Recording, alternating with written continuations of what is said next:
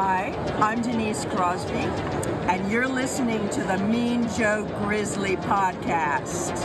Hey, it's Tom Matthews from Return of the Living Dead and Friday the 13th, Part 6, to name a few. And you're listening to the Mean Joe Grizzly podcast. Enjoy. Let me introduce myself. I'm Joe Grizzly, bitch.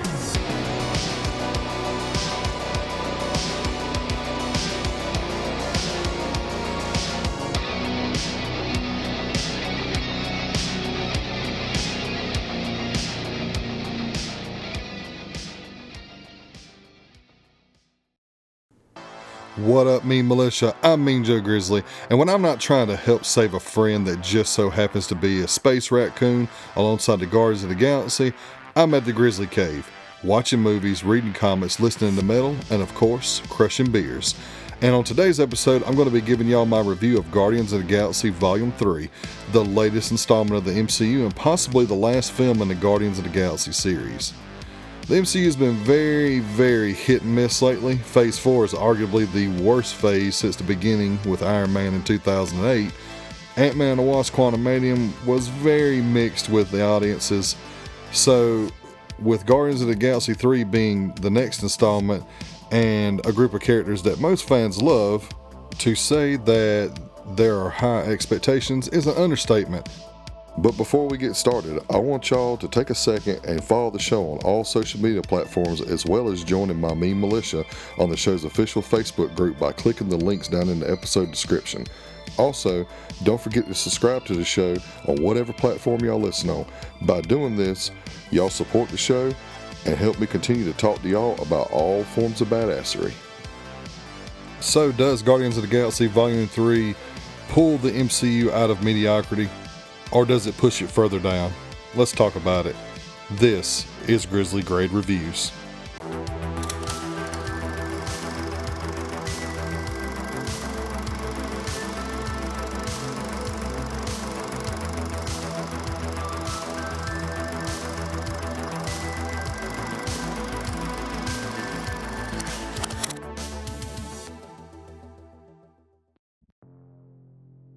So, Guardians of the Galaxy Volume 3 picks up essentially where the Christmas special left off.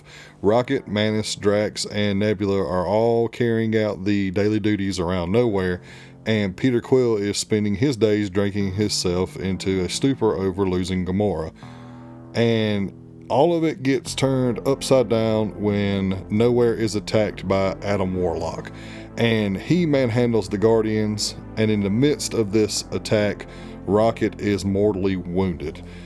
But when their conventional means don't work, it sends Peter Quill and the Guardians on a journey that not only sends the band of misfits on a desperate quest to save their friend, but also uncovers the dark past of Rocket and places them on a collision course with the depraved High Evolutionary. Now, I want to start out by saying that I really like the Guardians of the Galaxy team itself. I think they are great characters, and for the most part, James Gunn has done a good job of adapting these very obscure characters into their live action counterparts. And I do think that the other two films are very enjoyable, especially the first film, but I didn't think they were the best or among the best that the MCU has to offer until I recently rewatched the first two and then seen Volume 3 in theaters. Now, I definitely hold this trilogy in a high regard. Is it on par with the Captain America trilogy? Hell no. But I do place it well above the Thor trilogy, the Ant-Man trilogy, and place it above a lot of the other films in this franchise. I would say it's top half, and this movie is what pushed it to that level for me.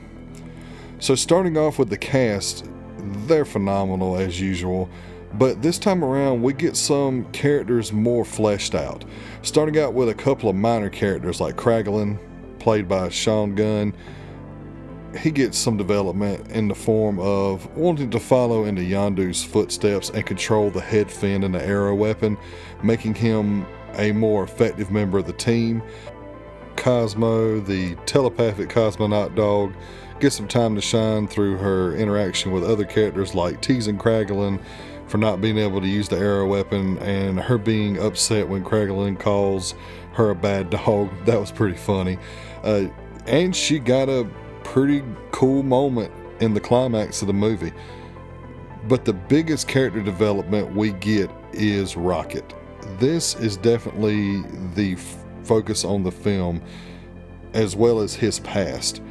For the last two films, as well as his appearances in other MCU films, Rocket has been very reserved about his past and refuses to talk about it.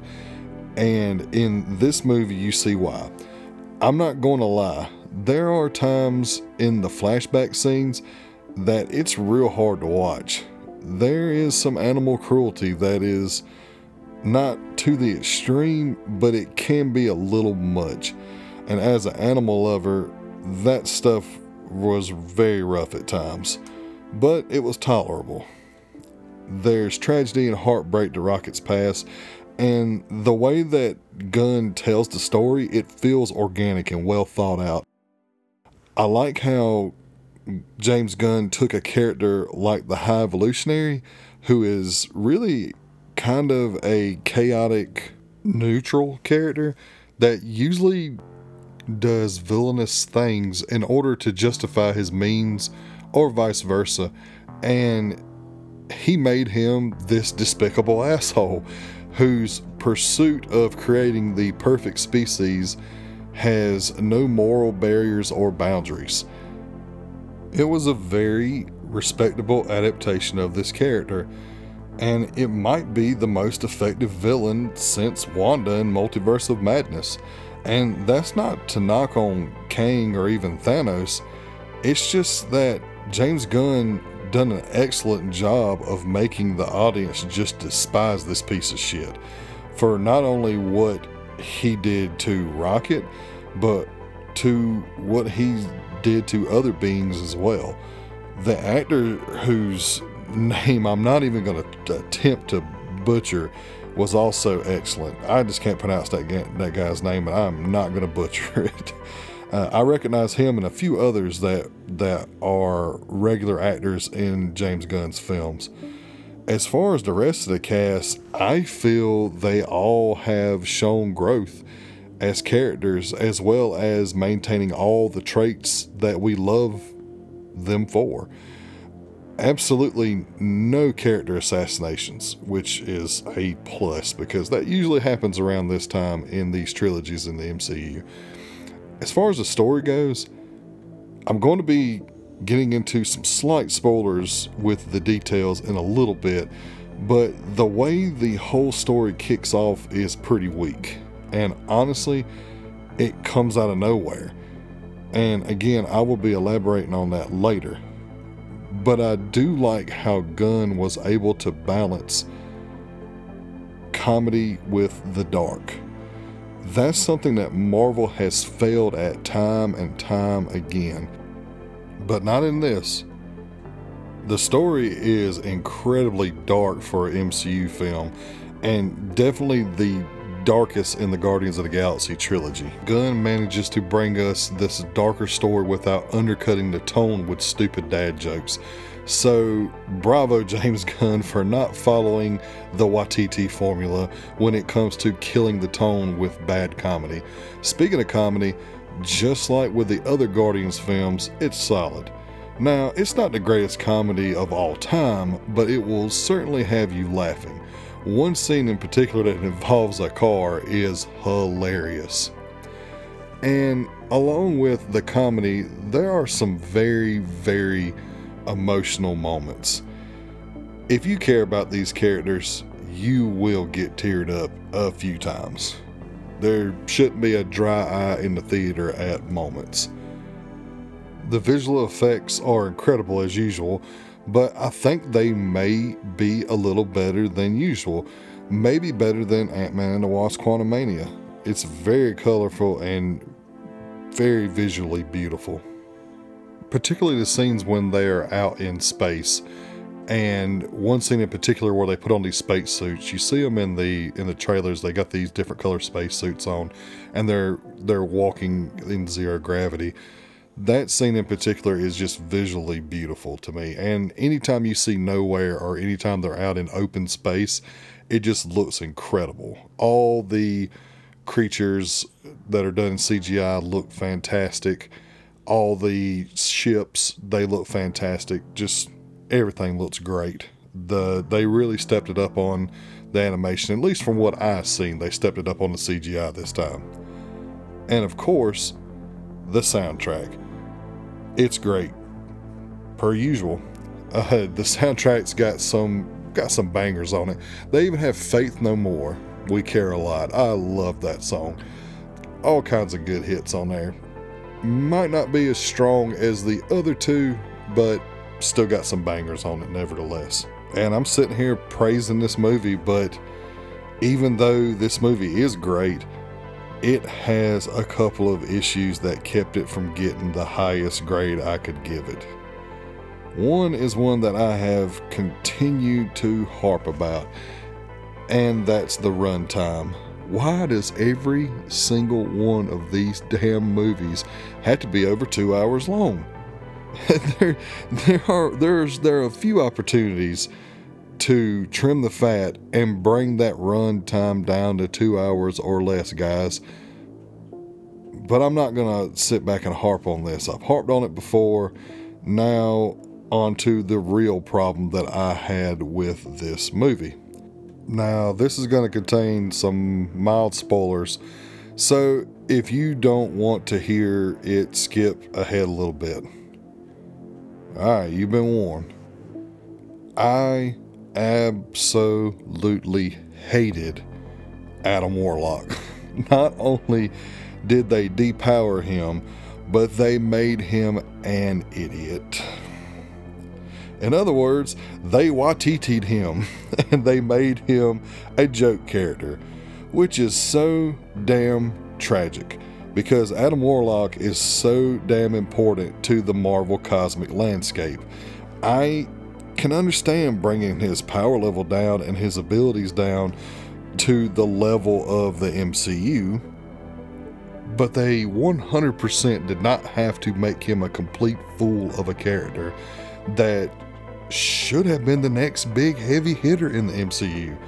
We can't just keep it at Captain Marvel's the most powerful anymore, or Scarlet Witch is the most powerful. We need some more heavy hitters in there. I don't get just making him a buffoon. He got completely Taika Waititi'd, and now I honestly don't care if I ever see that character again. Also, the way he was introduced and used as the catalyst that kicks off the chain of events that drive the movie was just super random. It just didn't make any sense. Making the Sovereign a creation of the High Evolutionary, it just didn't fit at all. It's disrespectful to the character, the source material, and honestly, Will Porter too. I'm sure everyone, at least the vast majority of moviegoers, sees that guy as the kid from We're the Millers.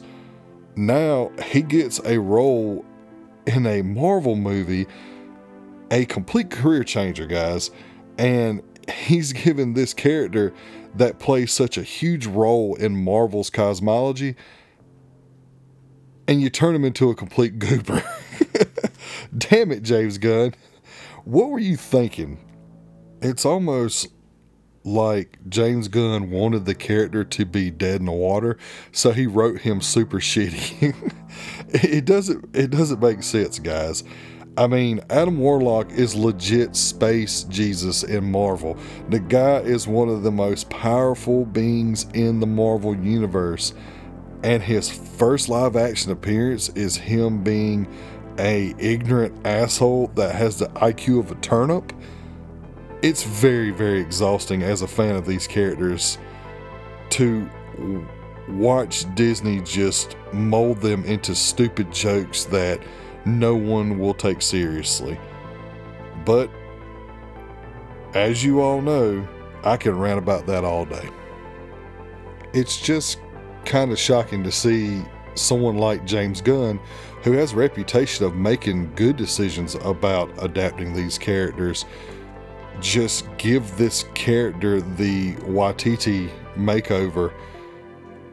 It just don't make sense. So now he joins the ranks of the worst adapted comic book characters like Taskmaster, Thor post Ragnarok, Gore the God Butcher, the Mandarin, and Yellow Jacket, just to name a few off the top of my head.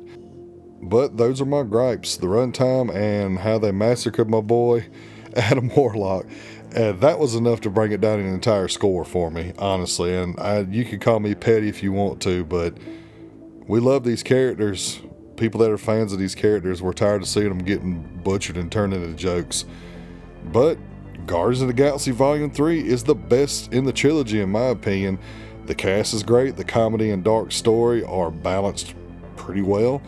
It looks great. It felt like it was a good way for James Gunn to exit and pass the torch on to someone else to handle this team.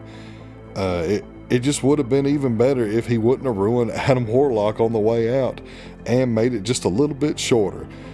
So I'm going to be giving Guardians of the Galaxy Volume 3 a 4 out of 5, and it is Grizzly grade, guaranteed. Go see it, guys. It's pretty damn good.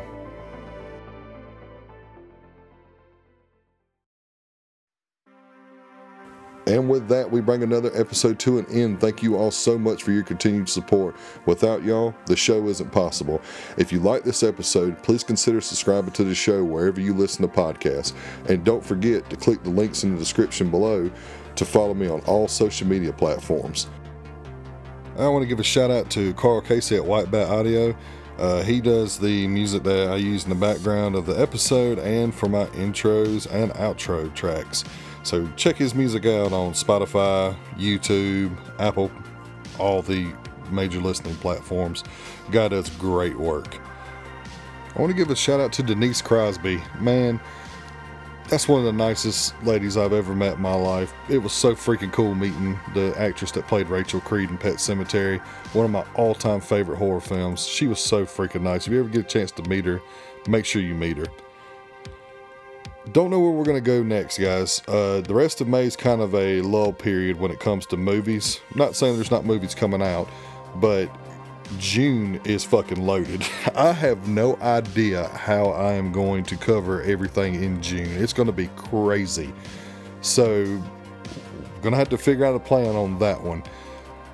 Before I release this episode, I was going to bring out a Grizzly guide explaining the comic origins of the High Evolutionary and Adam Warlock, but that didn't happen. However, that does not mean I still won't release that episode. That might be coming to y'all. Don't know yet, but keep your eyes out for that.